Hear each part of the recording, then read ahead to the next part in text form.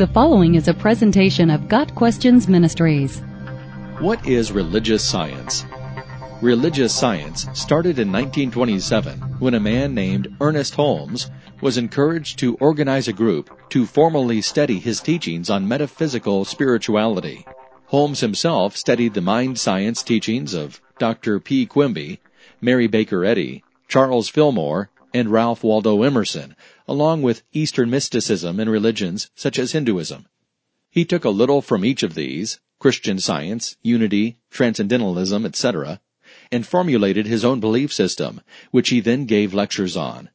It was after writing a book titled The Science of the Mind that his teachings became very popular, and the Institute of Religious Science and School of Philosophy was formed. More groups were started each year through the mid-50s, when leaders within the Institute proposed to create a central governing body to oversee each group. Many of the churches balked at this, which created a rift. From this rift formed the United Church of Religious Science, also known as Science of Mind, and Religious Science International. Both of these groups of churches have the same basic belief system, though teachings can vary quite widely and coexist very well together. The bulk of religious science beliefs centers around the idea that God is everywhere and everything is in God, also known as pantheism. It becomes a simple scientific matter, then, of getting in touch with that source and becoming unified with it. Religious science teaches that all paths lead to God, and so all sacred literature is used to define and discuss spiritual principles for living. The Bible, just one of many. The key, however, to unlocking the mysteries of God is not found in a book or in writings, but within oneself.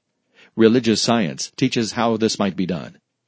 Obviously, religious science is a complete departure from biblical teaching. There isn't one biblical doctrine held as truth by Christians that religious science believes is true.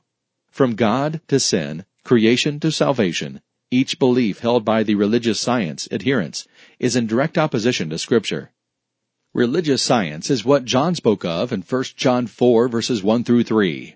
Beloved, do not put faith in every spirit, but prove or test the spirits to discover whether they proceed from God. For many false prophets have gone forth into the world. By this you may know, perceive, and recognize the Spirit of God.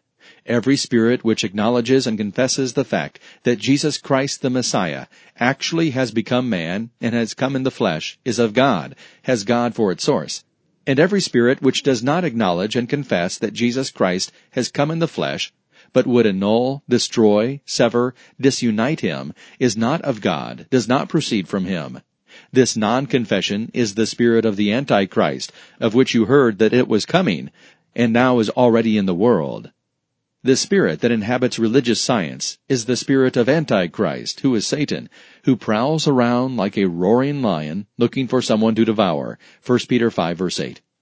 According to religious science, salvation comes from the realization that you are actually a part of God, and by weeding out the bad in your life through scientific or philosophical principles. Religious science, like all false doctrines, denies the deity of Christ and preaches a works-based salvation. Unfortunately for religious science adherents, Christ has something quite different to say about that. Jesus told him, I am the way, the truth, and the life. No one can come to the Father except through me. John 14, verse 6. Ephesians 2, verses 8 and 9 tells us about works-based salvation, even if the works are such things as weeding out the bad in our lives. For it is by grace you have been saved through faith. And this not from yourselves, it is the gift of God, not of works, so that no one can boast. Got Questions Ministries seeks to glorify the Lord Jesus Christ by providing biblical answers to today's questions. Online at GotQuestions.org.